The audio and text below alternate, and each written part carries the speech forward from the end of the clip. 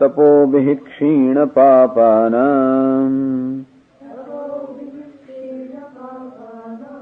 शान्तानां वीतरागिणाम् मुमुक्षूणामपेक्ष्योऽयम् आत्मबोधो विधीयते।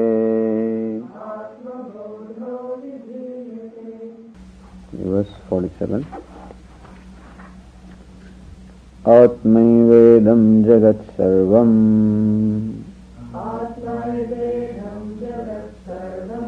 आत्मनोऽन्यन्न किञ्चन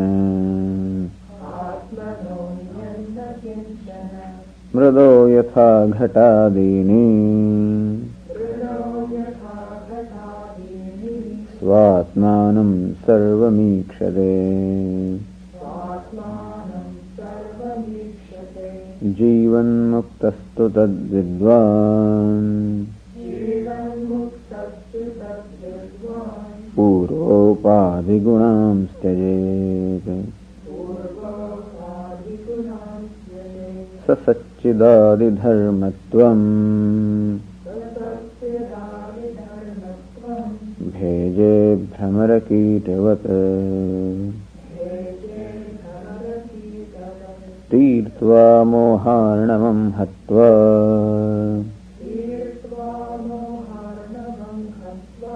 रागद्वेषादिराक्षसान् योगी शान्तिसमायुक्तः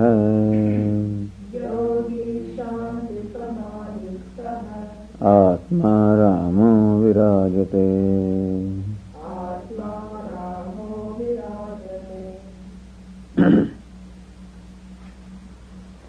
योगी शांति समायुक्त है आत्मा रामो विराजते। विराजते प्रकाशते। The yogi shines. Atmaram reveling himself because Swatmanam sarvamikshate, because he sees everything as a self, and therefore even though apparently he may be sporting or reveling in something other than himself, in fact he is always sporting with himself, always reveling with himself, because everything is the self. Mrudo yatha ghatadini, just as the pots etc. are not different from the clay, and so also he recognizes that there is nothing apart from the self, and therefore he is always with the self, always abiding in the self. Shanti samayuktaha. What creates the idea of non-self is that mind which is ashantam. Mind projects this duality. So mind projects the reality also given to the duality. So when the mind is silent, resolved completely, then it does not project any reality upon the Ishvara Srishti of the duality, which means the mind sees everything as the manifestation of the same Ishvara or the same Atma. It's mind alone. So when it's a Shanti Samayuktaha, when the mind is completely silent, completely resolved, so completely resolved even from the sense of individuality that is imposed upon this body, mind, intellect, then he appreciates the self as functioning everywhere. Atma Ramo Virajate. That's the description of a Jivan Mukta. Well, Jivan Mukta se Lakshanam Aha. What is the characteristic of Jivan Mukta that is being said in the verse 50th? Bahya Nitya Sukha Saktim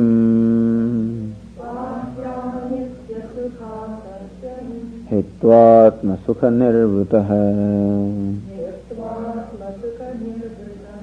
Ghatastha Deepa Vachashvata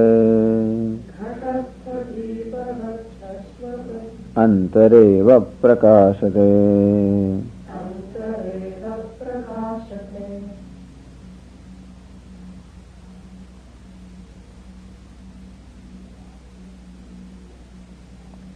Bahya Anitya Sukha Asaktim Hitva. This verse is very similar to the verse of Bhagavad Gita. Prajahati yada kaman sarvan partha manogatan. When all the kama or the desires remaining in the mind, Prajahati, when this man completely gives them up. Jahati, prajahati, prakarshena jahati, gives them up very well. So an ordinary person gives up the desire, either by fulfillment to a desire. So when a desire arises, an ordinary person fulfills the desire, and that is how he gives up the desire. Or he gives up the desire, all right, but not really that fascination that there is for the object. And therefore, even the samskara, even that that attachment for the object still continues to remain until one discovers that satisfaction from oneself. And so attachment will not go, that fascination for the things will not go unless there is a replacement for that happiness. Because mind always seeks happiness, and until that internal happiness is discovered, so long the fascination or the need for the external thing will not go. Vishayaha vinivartante niraharasya dehinaha. We can create a distance between ourselves and the sense objects, all right. And therefore we can say that the sense objects go away from me. Rasavarjam. But the rasa or the taste or the fascination for the sense objects continues to remain. And param drashtva nivartate. When does that like or desire or attachment for the object go? The objects can go physically. There can be a separation or distance created. If I turn my back away from the objects, well, they are not with me. However, the objects are still with me in the form of the subtle desire or attachment in my mind, and they keep on coming back again and again. And in fact, that becomes a great source of disturbance in the mind.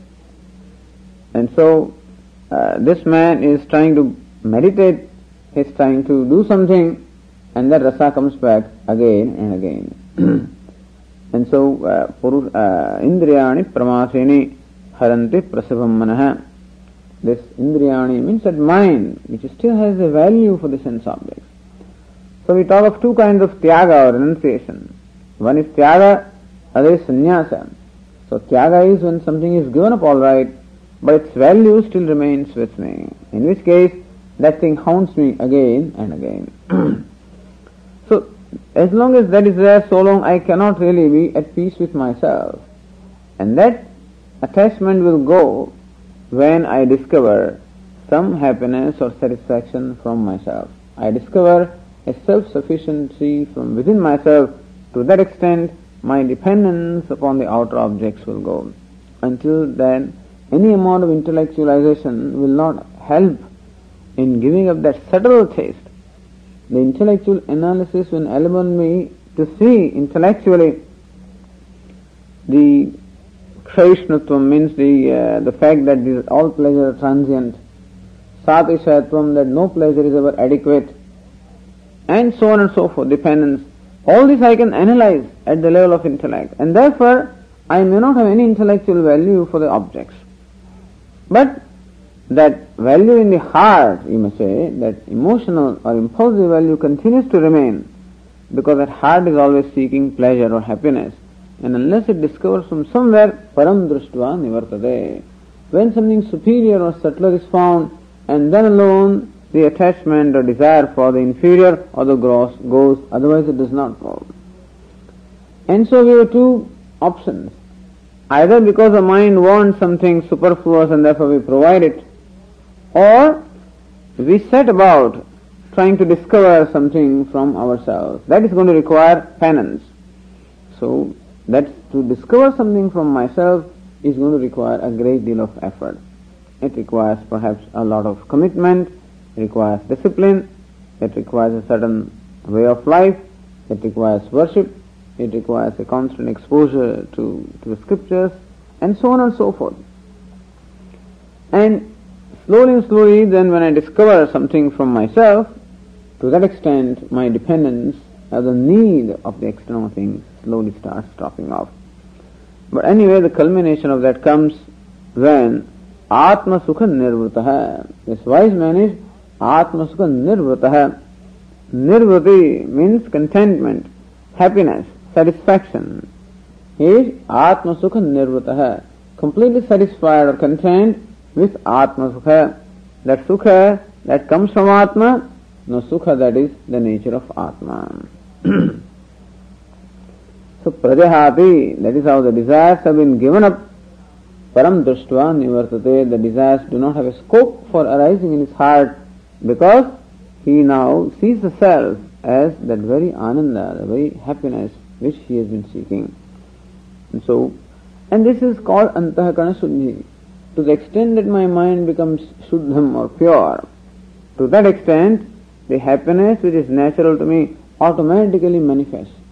Understand that when Atma is self-shining, Atma is Satchidanandaham, the existence is self-shining, the awareness is self-shining, even that Ananda also is self-shining. However, it is the Ananda which is covered by all kinds of notions. As you say that Vishesha, the Samanya Amsha of the Atma, namely Asti Bhati, I am and I shine, that can never be veiled by anything. However, that I am Ananda, I am limitless or I am happiness, that aspect of Atma is veiled by ignorance. And when that veiling goes away, as a result of the knowledge, then Ananda also is self-shining. It's not that any effort has to be made in order to be happy. Today I have to make an effort to become happy, and therefore it looks as though the happiness comes from some other place, some other source. It is not that even today, when the happiness seems to come from some other source, it is only the happiness that is my nature that alone is manifest. And what that object does is, it just becomes instrumental in revealing what is already there. And so even when I feel, and this is where we have to pay attention, that when I feel that the happiness comes from a different place, it does not, it only comes, the self, which is happiness, alone manifests itself. Except that the cloud of ignorance and all these attachment, etc., they cover that happiness. So here, Atma Sukha Nirvutaha, the one who is totally content or happy or satisfied with Atma, which is the nature of happiness. And therefore, Bhashya Anitya Sukha Asaktim Hitva. Hitva, having given up the Asakti. So Asamantat Sakti, that the total attachment that I have with the Sukha, with the happiness. But what is the kind of happiness that I am seeking today? Bhashya Anitya Sukha Asaktim. The happiness that is coming from Bhashya or external objects. Which happiness is what? Anitya, which is non-permanent or not lasting. So that transient or momentary happiness that comes from the external objects, that happiness has been completely given up by the wise man in wake of the knowledge or in wake of that happiness of the self that manifests itself. When my mind becomes pure, or to the extent that the mind becomes pure, to that extent the happiness that Atma is becomes manifest without an effort on my part. And so rather than making an effort to acquire happiness, if we make an effort to purify the mind, so address ourselves with what we call the impurities, desires, likes, dislikes, and all these different impulses or whatever, when we address ourselves to them and as they are resolved, that happiness automatically becomes manifest. And so, therefore, wise man is one whose heart is totally pure, because the final impurity, called the ignorance also, is eliminated. Even that Dehatma Buddhi, taking the body to be the self, is also a product of ignorance, that also has been eliminated. And therefore, one who enjoys a heart that is pure totally, well, in his heart, the happiness which Atma is self-evident. He doesn't have to meditate in order to be happy. He doesn't have to do anything in order to be happy. Why? Because there is nothing that obstructs the happiness. All that happens in our case is that happiness which is natural is obstructed. Obstructed on account of all kinds of misconceptions that are created out of ignorance and all kinds of false habits which have been created on account of ignorance.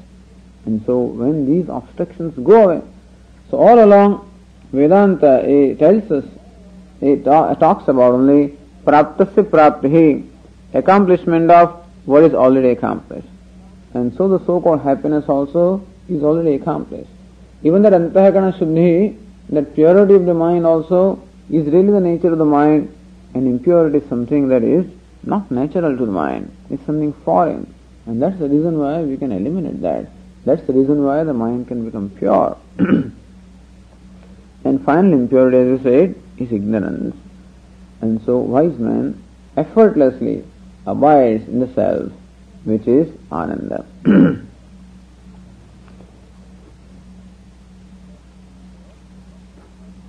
Ghatasthadeepavat shashvat antareva prakashate. How he abides in himself, antaheva prakashate. Where is his mind? His mind is no more running outward into objects. Usually my mind dwells upon the objects, illumines all those objects, meaning I shine. So my mind is extrovert. Wise man is the one whose mind is which totally abides in the self. It illumines itself. So a very beautiful illustration is given for the mind of the wise man. It says, Ghatasthadeepavat. Ghata means a jar, and Deepa means a lamp that is placed in the jar. So how that lamp illumines itself? The light of the lamp doesn't go out, but it illumines the interior of the jar. And so also the mind of the wise man, which shines, also illumines within. It doesn't run out. There is no extrovertedness there, in the sense that mind is completely abiding. That doesn't mean necessarily that the mind doesn't function, or that it doesn't have any contact with the outside objects, or it doesn't have any vyavahara. That's not the intention. But even while conducting the business with the outside world, he ever abides in himself, meaning that he is never unsettled from himself. He is never perturbed or disturbed from himself. So his abidance, that is called sthitaprajñah. Dukkheshu anudvignamanaha, sukheshu vigataspruhah, vitaraga bhayakrodha, sthitadhihi munihi uchyate. He is called sthitadhihi, one whose mind abides. Munihi, the contemplative sage. Dukkheshu anudvignamanaha, what appears to be dukkha or painful situations. Anudvignamanaha, whose mind is not perturbed, because he does not look upon any situation as painful, because he knows every situation is nothing but the manifestation of the self. And therefore there is nothing painful to him. Sukheshu vigataspruhah, and what appears to be the situation of happiness, vigataspruhah, his mind doesn't jump with any kind of a elation, because again there is no spruha, or there is no greed, or there is no craving for anything, and he doesn't crave for creating a situation which is conducive, nor does he get perturbed when he comes across a situation that is not conducive, because his happiness does not come from situation. If my happiness is dependent upon a situation, then the situation has to be conducive, and then alone I can be happy. Wise man is one whose happiness comes from himself, meaning that his mind abides in the self, and therefore he doesn't depend upon any situation or any particular thing in order to be happy. So if I am dependent upon something, then that something always counts to me. If I am dependent upon my happiness or security upon a situation or a person, then every mood of that situation or every mood of that person becomes important to me. Everything will hurt me, or everything will make me happy, because my happiness or security depends upon that person or that situation. But if I am happy by myself, secure by myself, then what happens elsewhere does not in any way influence me as much as it doesn't disturb me. So I don't react. There is no reaction of elation or depression. An ordinary person gets depressed or sad when the person encounters a situation which is unfavorable, and the same person who becomes depressed in one situation becomes elated in another situation when the situation is favorable. So you know for sure that if a situation can make me happy, definitely a situation can make me unhappy also. And to the extent, if I jump with joy, I've seen people when little bit, when something just little good happens, they just jump to the ceiling. They're so happy. And I really get worried about them because, oh, look at this person is so happy at such a little thing. Another little thing can make that person equally unhappy, And the moment someone doesn't talk, doesn't look, doesn't smile, something happens, immediately you have to see the expression on the face of that person, depression or sadness, immediately. And thus the mind always is like a seesaw. So the illustration of a wise man's mind, ghatasthadi bhavat, how that lamp in a jar shines and illumines within, and so also the mind of the yogi shines. And again, that yathadipo nivatastha nengate sopama smrita yogino yatachittasya yunjato yogamahatmanah. In the 6th chapter of Bhagavad Gita, in Bhagavad Gita, Lord Krishna compares the mind of a yogi with that of a lamp placed in a breezeless place. A lamp which is in a breezeless, not necessarily airless place, because then it won't even get the oxygen, So oxygen the lamp requires, but there is no breeze at all. And therefore the flame is steady. Flame is burning, is shining, but is steady. And so also the mind of a yogi is burning, meaning it is enlightened. It is shining, nengate, but it doesn't get disturbed. And so there is no breeze in the mind of a yogi. And what is that breeze? Breeze is nothing but in the form of kama, krodha, or raga, dvesha. That's the breeze. So when that storm comes, well, my lamp even gets extinguished, let alone get disturbed. And so the lamp gets disturbed whenever a little breeze comes in the form of likes and dislikes or all these various impulses. One whose mind is totally free from these impulses, that mind abides like a lamp in a breezeless place. On that lamp of knowledge, very beautiful explained by Shankaracharya in the 10th chapter of Bhagavad Gita, when Lord Krishna talks about the lamp of knowledge. How who abides in the heart of the person, I reveal myself, I light the lamp of knowledge and dispel the darkness of ignorance in the heart of my devotees. Tesham ivanukampartham aham ajnanajam tamah nashayami atmabhavasah jnanadipena bhasvata. Says, when I see my devotees totally committed to me, with having nothing else to do, I find that they are totally dependent upon me, they cannot do without me. As long as I still require other million other things, so long it's fine. But when I discover that I cannot just do without this, so tesham eva anukampasam, then there is anukampa. That compassion is created in Lord's mind, We manage to create compassion in His heart. Aham ajnanajam tamah nashayami. He says, then I destroy the darkness in their heart. Atma bhavastaha jnanadipena bhasvada. By the blazing lamp of knowledge, I dispel the darkness of ignorance in their heart. And there Shankaracharya explains all the different elements involved in a lamp.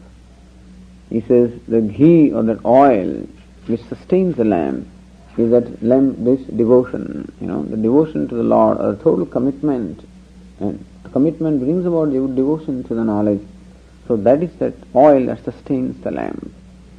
And that lamp has to be placed in a recess which is free from the breeze of all the attachment to the external object. And that lamp must have a container which is a heart, which is vairagya in there, So how the devotion of the bhakti can sustain only in a container of vairagya or dispassion. So when there is that container, the lamp container is of the nature of vairagya, dispassion, in that there is that ghee or the oil of the nature of bhakti or the devotion, then there is lighted a lamp of knowledge, atma anatma viveka, that's the lamp, which dispels the darkness of ignorance. So dispassion and devotion, both of them are extremely important. So that is the heart of a wise man. Like a jar, so the heart of a wise man has total dispassion, has devotion which sustains this lamp, and the lamp of the knowledge shines in his heart. And that lamp itself is knowledge, which is ananda. And how that light fills up the within of that jar completely, and so also the heart of the wise man is completely filled up with knowledge and enlightenment, of wisdom, filled up with ananda, with joy. So antareva prakashate, he shines within himself. And so that asakti, bahya anitya sukha asakti, the asakti of the attachment for the happiness of external objects, which happiness is only momentary, that asakti itself becomes an obstacle to knowledge. So that one thing is mentioned here. Even in the characteristics of Sthita Prajna, the one thing that Lord Krishna mentions there is this kama or the desire, which is the same as asakti or attachment. So prajahati yada kaman sarvan partha manogatan. When all the desires in the heart, when all of them have gone away. Meaning that kama or the desire is one obstacle to knowledge. And it is like Ravana, is a whole army of it. Moment kama is there, the krodha will be there. Krodha is there, anger. Lobha the greed. Moha the delusion. Mada the pride. Matsarya jealousies. All these are products of kama. So when we talk of kama, all these other distortions of the mind are automatically included in there.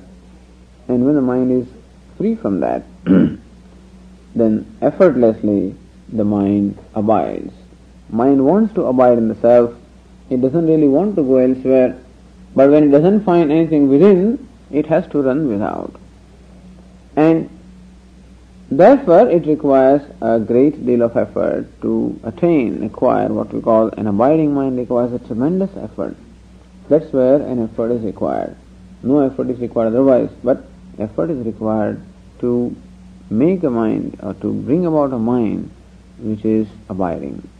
And so to make it free from this asakti for the external objects and from the various reactions is a tremendous task.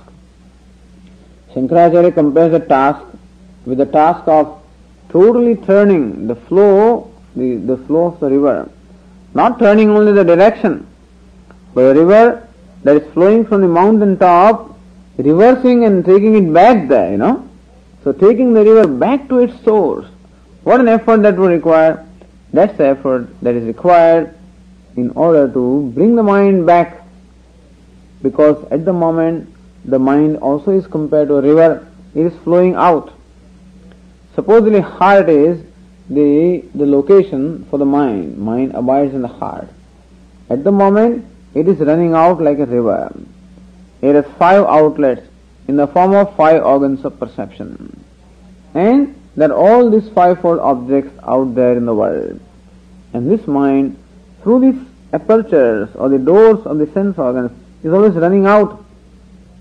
This is the natural direction. Just as the water naturally flows from a higher level to the lower level, so also the mind naturally runs out from within to without through these doors of the sense organs. And to turn that flow, reverse that flow, is to go against gravity.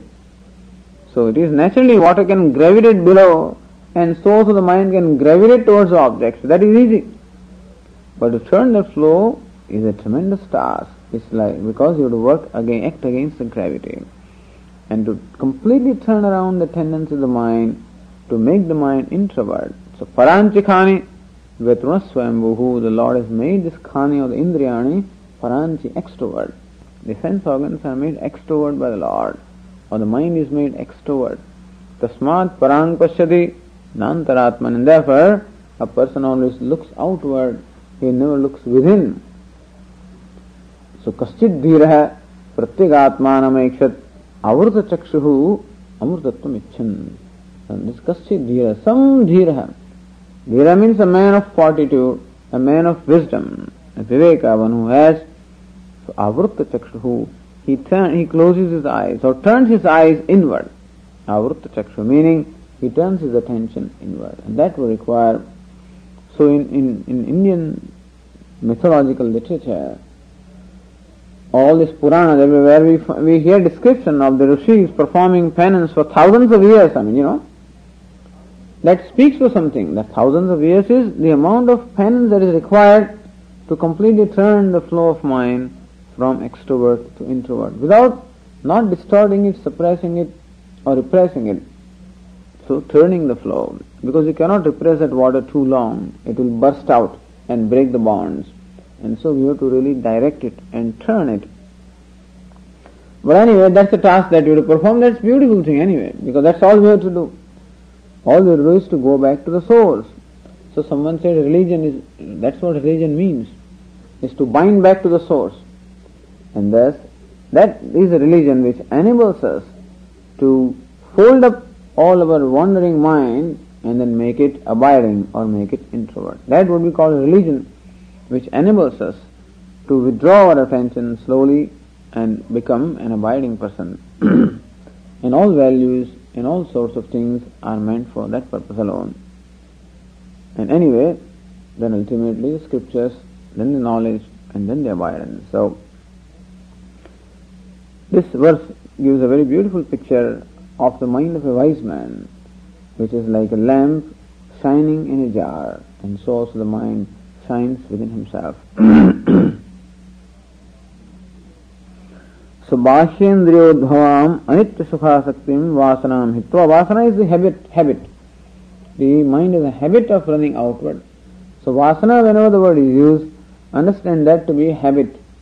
A habitual tendency of the mind, which becomes rooted on account of a certain kind of a practice that mind has gone through for a length of time, it just becomes a habit. So vasana means is habitual patterns of the mind. And habitual pattern is to run out, hitva, when that is given up. Tatra hetuhu atma sukha nivruttaha. And the reason why the wise man is able to give up that or bring his mind, make his mind abiding is because he has discovered the satisfaction within himself. Ghatastha antaheva swasakshitaya prakashate. And he shines, the wise man's mind shines, swasakshitaya, he witnesses himself. So, meaning he is happy with himself, by himself. Atmanubhava itaraihi na jnanate ityartha. Idea is that other people do not know him. Atmanubhava, that experience and knowledge that I have of myself, itaraihi na jnayate, that cannot be known to other people. So there is no way for us to really know, what actually the situation is with a person, and therefore whether we can recognize a wise man or not, well, that all is going to depend upon our own sensitivity. But then there is no way for other person to know the experience of the state of mind of other person. And that is what is meant by saying that his mind shines like a lamp in a jar, which outsiders do not see. And so also his being is completely illumined by the wisdom in his heart, for which we have no access. But then, this is how the situation is, that he illumines himself. His mind no more runs outwardly. Not that it does not contact, but it doesn't run. There is no craving, there is no dependence or need for anything other than himself. Evam ukta prakarena jivan muktena prarabdha sankshaya paryantam vartitavyam iti aha. Evam, in this manner, ukta prakarena, in the manner that has been stated, jivan muktena, by the wise man who is free even while living, prarabdha sankshaya paryantam, paryantam until sankshaya, until the exhaustion of prarabdha. So this is how the wise man continues all the time illumining or shining within himself, meaning abiding within himself, happy with himself, by himself. In this manner, a wise man must continue until the prarabdha gets exhausted. Prarabdha is that set of karma or action which has given rise to this body, and as long as that momentum of the prarabdha karma is, so long the body will continue to be alive, and so long there is an entity called Jivan Mukta, because Jivan means living, and that has to do with the condition of the body. So that Mukta, or the freedom, really has nothing to do with the body, but then as far as the onlookers are concerned, that freedom is characterized by freedom while living. And that living means as long as the gross body continues, and the gross body continues as long as the prarabdha karma is there, as long as that momentum is there, that momentum will go on until it gets exhausted. And the wise man does not come in the way of this natural process of the body exhausting its own prarabdha. It does not come in the way of the prarabdha of the body. As Manisha Panchakam says, prarabdhaya samarpitam svavapuhu.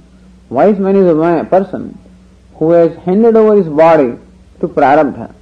Meaning, he doesn't have to take care of it also, nor does he have to use it for any particular purpose, whatever the wind of prarabdha. Viveka Chudamani compares the life of a wise man with that of a dry leaf which drops off from the tree, and where does it go? Where the wind takes that leaf. So how a dry leaf, it just floats in the current of wind. It's the wind that determines its destiny. And so also the life of a wise man is like that leaf, where the wind of prarabdha takes it wherever it takes it. And that prarabdha determines his destiny. He doesn't interfere in that process.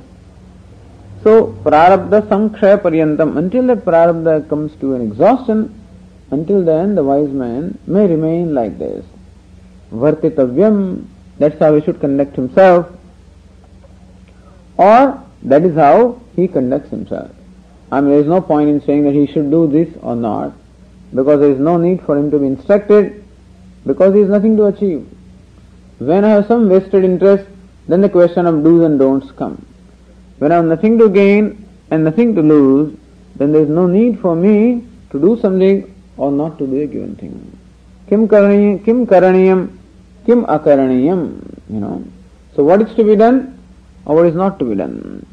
So kim bodhavyam, kim abodhavyam. And so there is no such rule for the wise person, but how you will find him conducting himself is what is described in the verse 51. Upadisthopi tadharmaihi nalipto vyomavan munihi sarvavin mudhavattishthed asakto vayuvacchared.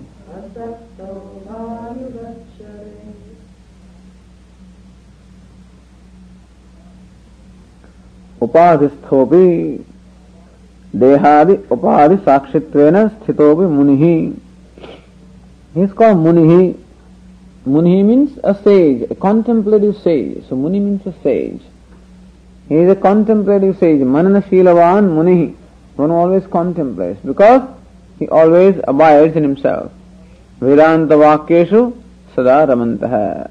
As Kaupina Panchakam says, describing these wise people, Vedanta Vakyeshu Sada Ramantaha. All the time dwelling in the Vedanta Vakya.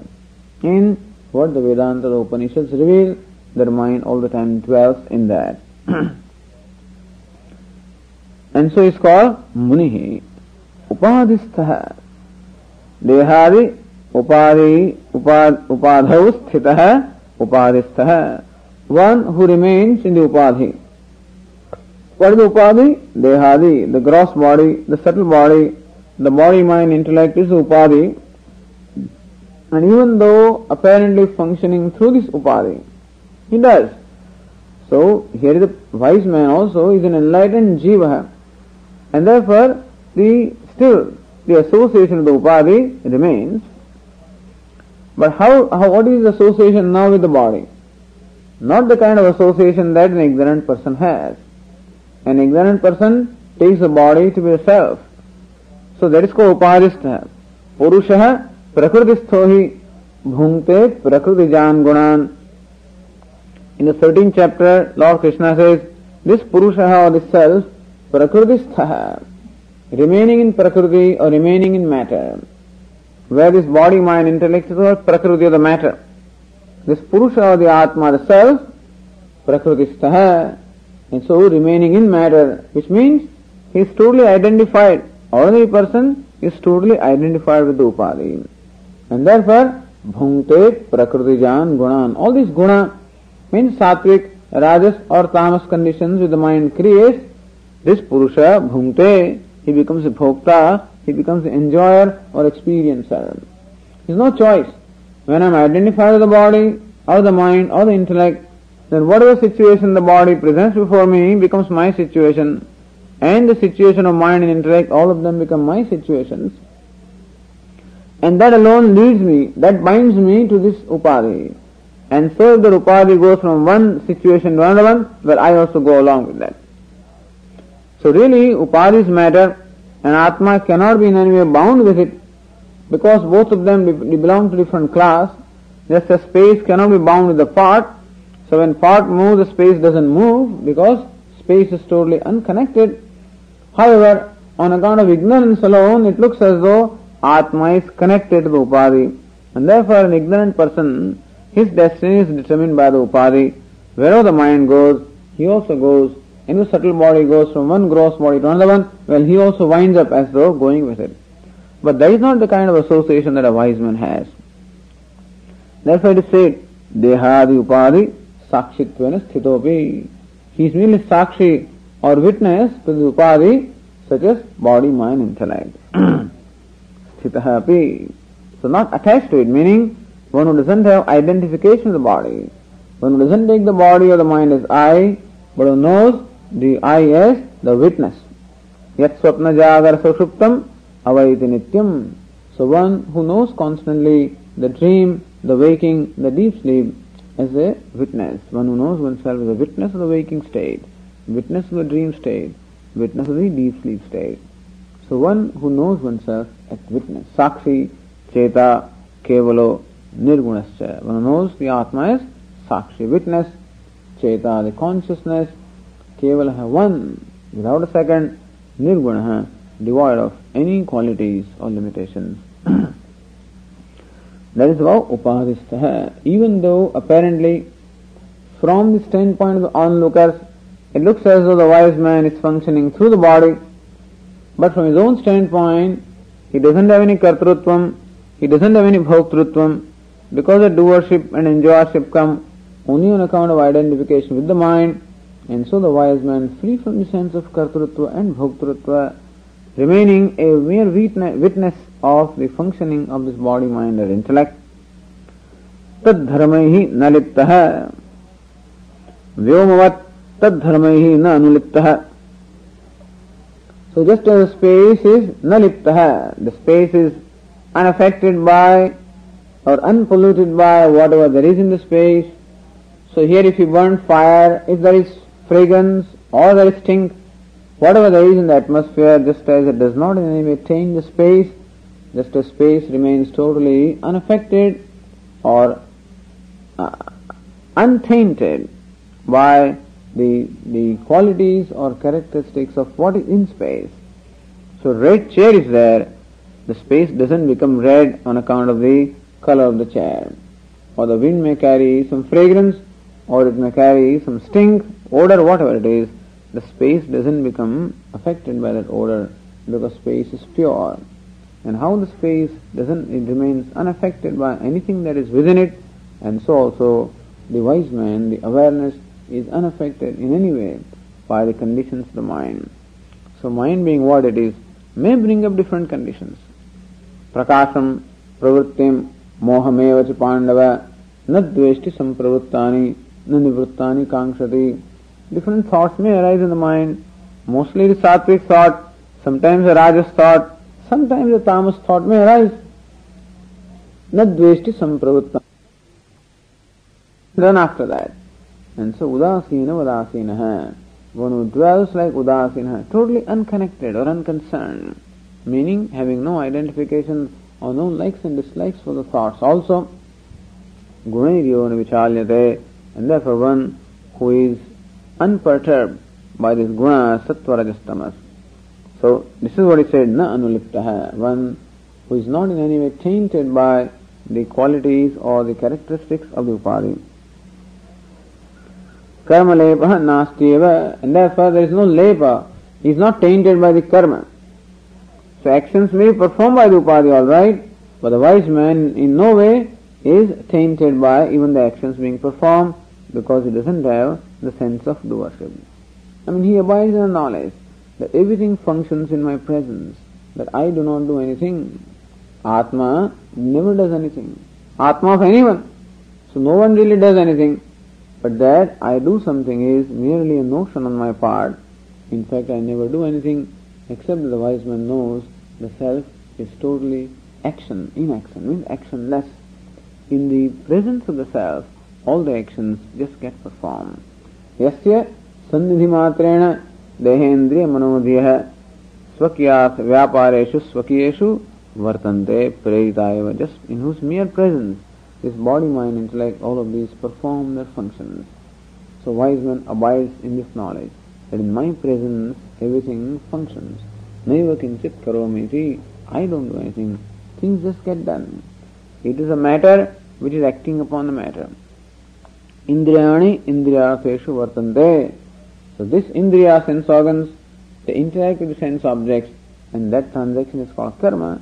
Who am I? I am just mere witness of this transaction. In my presence, the transaction or interaction of this upadhi with the other objects takes place. And therefore, there is no sense of doership at all. And therefore, the karma does not bind him. Na karma lepo nastiv na anuliptaha. He is totally untainted by or unaffected by the upadhi and the karma. So upadisthopi tadharmaihi na liptaha vyomavad munihi. So upadisthopi na liptaha. Sarvatravasthito dehe tathatmanopalipyade. Yasa sarvagatam sokshmyat akasham nopalipyade. All these ideas are all expanded in Bhagavad Gita, just a space which is all pervasive and still doesn't get tainted by anything. And so also Atma is all pervasive in the body and everywhere and still doesn't get tainted in any way by the attributes of the body or by the qualities of the body. And so, upadisthopi naliptaha. That's important. Sarvendriya gunabhasam, sarvendriya vivarjitam. Even though appearing as functioning through the sense organs, the self is sarvendriya vivarjitam, is in fact devoid of all the sense organs. So one who sees without the eyes, who hears without the ears, who walks without the legs, who acts without the hands or the arms. So that is how the Atma is. Sarvavit Mudhavat Tishthed. In fact, wise man is what? Sarvavit. He is omniscient. He is knower of everything. He knows everything. Right, in the sense that he knows what really is to be known. So it's called Sarvavit or Sarvagnya. So wise man also is called Sarvagnya or omniscient in a certain sense, because he knows the content of everything. Yasmin vijñāde sarvam vijñātam bhavati. Having known one thing, you know everything, because knowing the cause, the effect is as well known. And the cause is the self. So Atma, which is Brahman, is the cause of everything, is the content of everything. So one who appreciates Svatmanam sarvamikshate, one who appreciates the self alone as manifesting or functioning everywhere, he has known everything. He may not know the detail of the things. However, he knows the truth of everything. So the truth of everything is the self. Truth of everything is Brahman. And therefore, he knows everything in that sense. Just as we can recognize these parts made of clay. And that's how you have known the parts. Even though you may not know who made the part and when it was made and how it was made, etc. But then the truth of the part is clay, and when you know that clay, you as well know the part, and so also wise man knows the truth of everything. Therefore it's called Sarvavit, all-knowing. All-knowing in as much as he knows the truth of everything, which is one. So Sarvagnopi. And of course, he is an enlightened person, therefore also he may know a lot of things. Even as far as Vyavahara is concerned, he would know a lot of things, because when your mind is clear, it's very easy to know things. So it's very easy to grasp things, very easy to perceive things. Perception becomes very clear. Our perception was clouded because of so many complexes within, and therefore the mind doesn't perceive things properly, or it distorts what it perceives. When those complexes, etc. are not there, then the mind doesn't distort, and a wise man can even clearly perceived. As far as Vyavahara is concerned also is very clear. And so it's called Anapeksha Shuchihi Daksha. Daksha means the one who is skilled.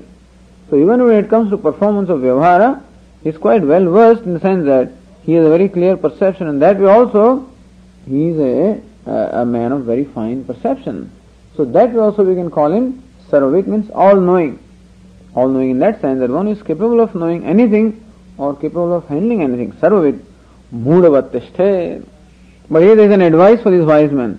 Moodhavat Tishthe. Says he must remain like a moodha. He should remain like a dull person, Prakrutavat Tishthe, as though he doesn't know anything. In fact, he must show himself as the one who knows nothing. And this is a tradition in India among the sadhus, that really great people used to just pose as totally like mad people, or people who totally are ignorant, or primitive, or like illiterate or whatever it is. And this is how they just present themselves. They do not reveal their identity. That used to be customary. The sadhu does not reveal his identity. Nobody knows his name. These days, of course, we publish all kinds of things about the sadhu, where he was born and what he was doing and so on and so forth. All of that is considered against the tradition.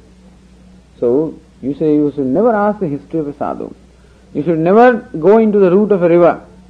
Nor should you ever go or ask the history of a sadhu. Never.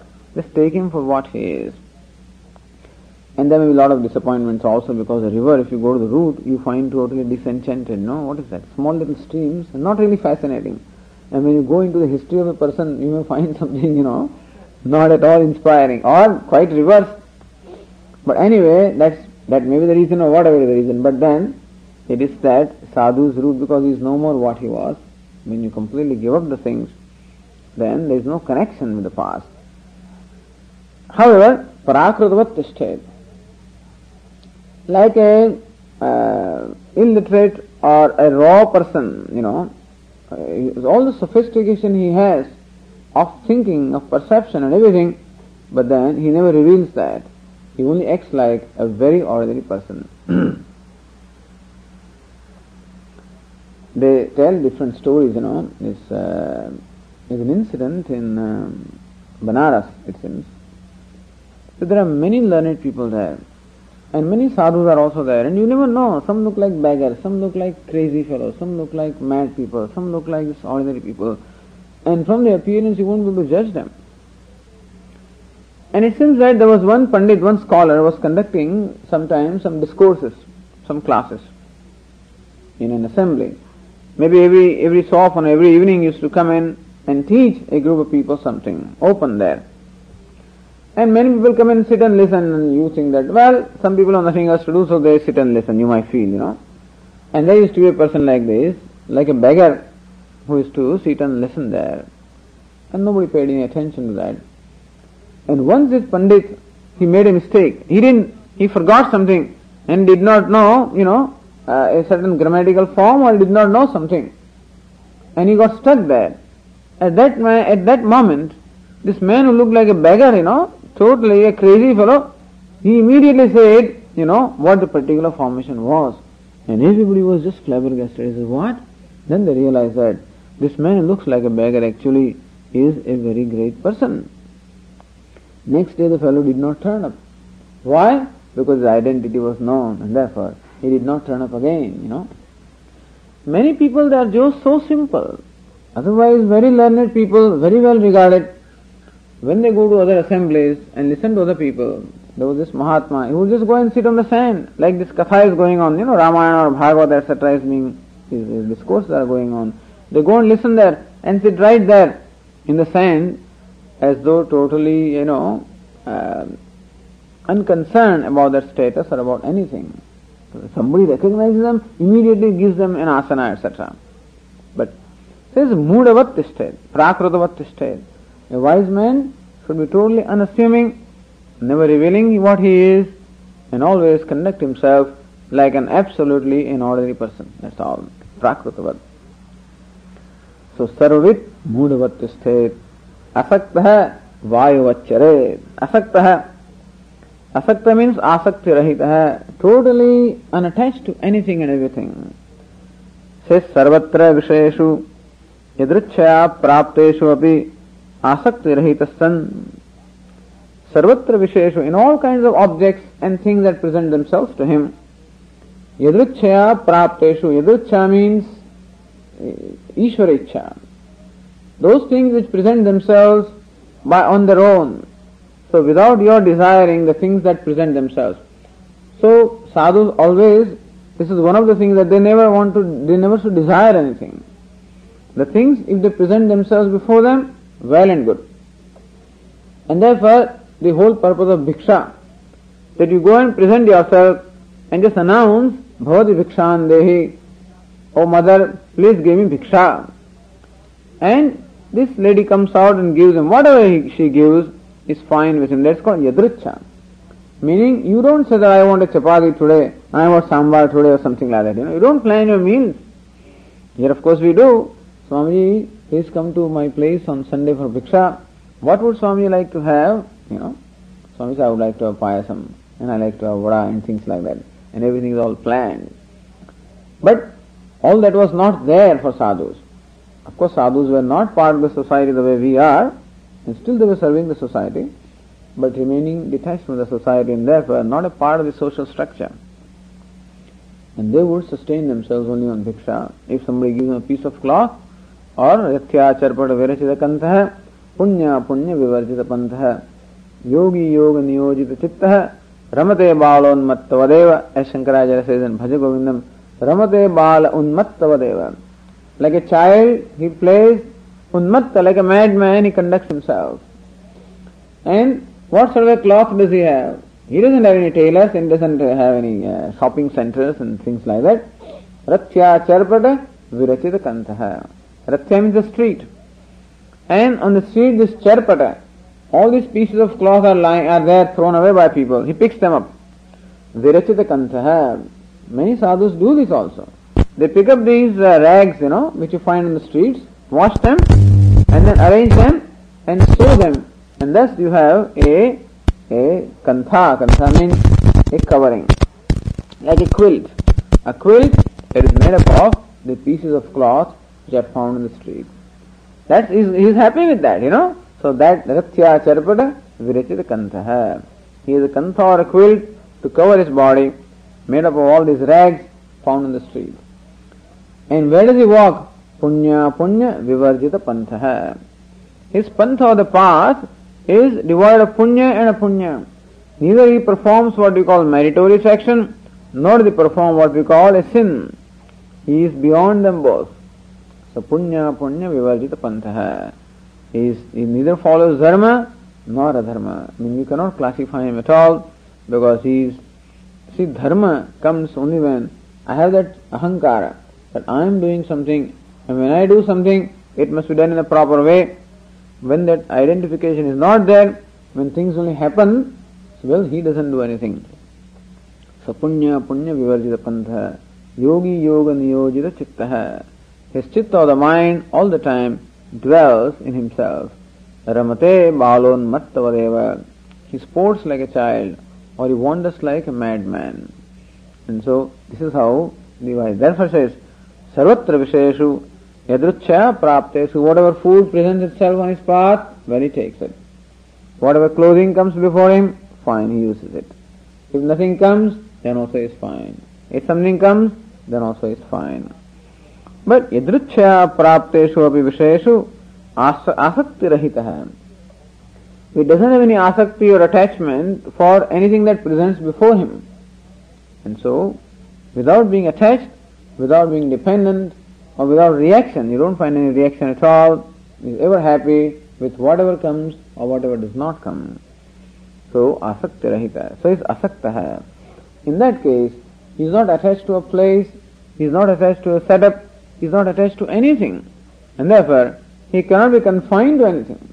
A wise man really cannot be confined to a setup, he cannot be confined to any particular mode of life at all, because he doesn't see the need to conform to anything, nor is it disruptive, nothing at all. Asakto vayu vacharet, like vayu, the wind. How unattached? So wind is a very beautiful illustration of anasakti, meaning unattachment. Wind is never attached to anything. It goes to every place. It goes to a place which is stinking. Same wind goes to a place which is fragrant also. It goes equally into the respiratory system of all the living beings, whatever they are, and it comes out also totally unattached. How the wind, in spite of moving everywhere, doesn't get caught up anywhere, doesn't get stuck anywhere. Wind never gets stuck. It moves everywhere freely without getting stuck. And so also is a wise man who moves freely, because he doesn't have any hindrance at all. What creates hindrance in moving to places is my own complexes. So one who doesn't have any complexes, or doesn't have anything to achieve, or doesn't have anything to prove, doesn't have anything to show, doesn't have anything to gain, well, he is free to be anywhere and still unattached to anything. So from he can walk into any situation, he can walk out of any situation also. He has no direction at all, and so he just freely moves. That's why wandering, why, what, charai, meaning that he should not be attached to any place, he should not be attached to or associated with anything at all. Like Vayu, the wind is unassociated with anything, and so also the wise man should not associate himself with anything. In fact, they would say that formerly the custom was that these wandering monks would not dwell in a place for more than 3 days, because beyond that an attachment comes. Now they don't have a home anyway, they don't have any ashramas also, they would only dwell, or they would just sleep under the tree. They would not even enter the towns or villages. They would always be in the outskirts of the towns or villages. The only purpose why they would go into a town or a village is for bhiksha, and again go out on the outskirts of the village or wherever there may be a tree and lie under there. And there also should not spend more than 3 days. They think that if you sit under a tree for long, certain length of time, then you develop an attachment there. So no attachment at all. Why, all the time wandering like air, or like wind rather. About Shukadevji, the son of Vedavyasa. Vyasam Shukam Gauda Padam Mahantam. That Shukadevji is supposed to be the teacher of Gauda Padacharya. He is an ideal yogi that way. He would not stay in a place for more than what it takes to milk a cow. That's all. That's the maximum that he would stay in a place, as long as it takes to milk a cow, all the time wandering.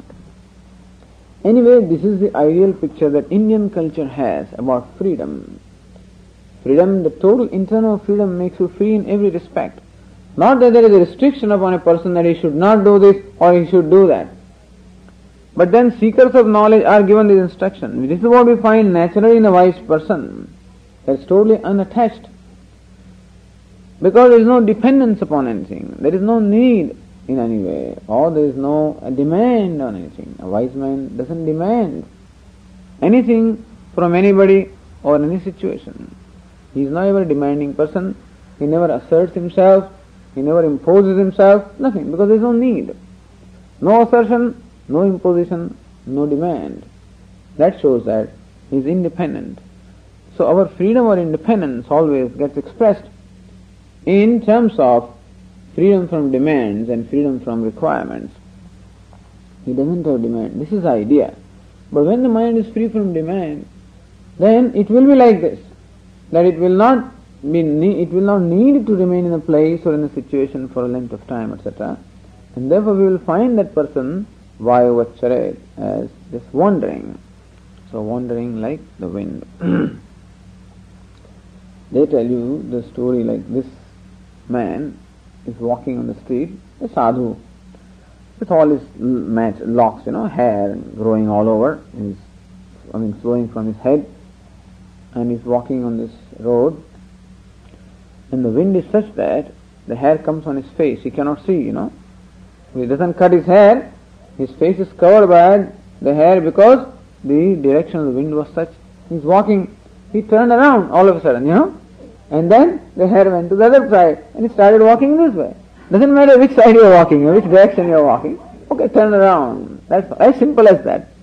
And so, that shows the freedom that these sadhus enjoy. And so this How do you picturize freedom? There is no need really to be concerned about a particular lifestyle, etc. But a lifestyle represents a certain frame of mind. And so freedom from attachment, a freedom to move about, to feel at home in every situation, etc. All of this talks of a frame of mind which is called a free state of mind. So freedom that a person enjoys naturally expresses itself in a particular lifestyle or a particular pattern of behavior. It is not that the lifestyle or behavioral pattern that makes you free, but the freedom that automatically brings it about. And therefore, they do give instruction to the seekers, to the mumukshus, that you should follow a certain way of life, which ultimately will become natural. So therefore, what a wise man does spontaneously becomes a value for a seeker. So this is how you will find them spontaneously, and thus that becomes a value for us. That I also adopt a certain way of life. I also adopt certain set of values. So then they become sadhanam, they become the practices. In course of time, they become natural or spontaneous. As Shankaracharya explains, what is the lakshanam or spontaneous for a wise man becomes yatna sadhyani sadhanani. So they become the means which are to be attained as a result of effort, and ultimately they become natural or spontaneous. But this is how a wise man is spontaneously. Okay.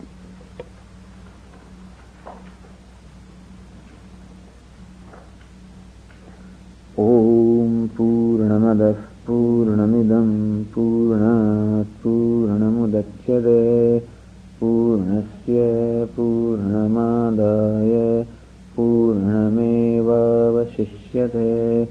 Om Shanti Shanti Shanti. Shankaram Shankaracharyam Keshavam Badarayanam Sutra Bhashya Krutau Vande Bhagavantau Punah Punah Ishvaro Gururatmeti Murti Bheda Vibhagine Vyomavad Vyapta Dehaya Dakshinamurtaye Namaha. Om Shanti Shanti Shanti. Hari Om Shri Gurubhyo Namaha. Hari Om.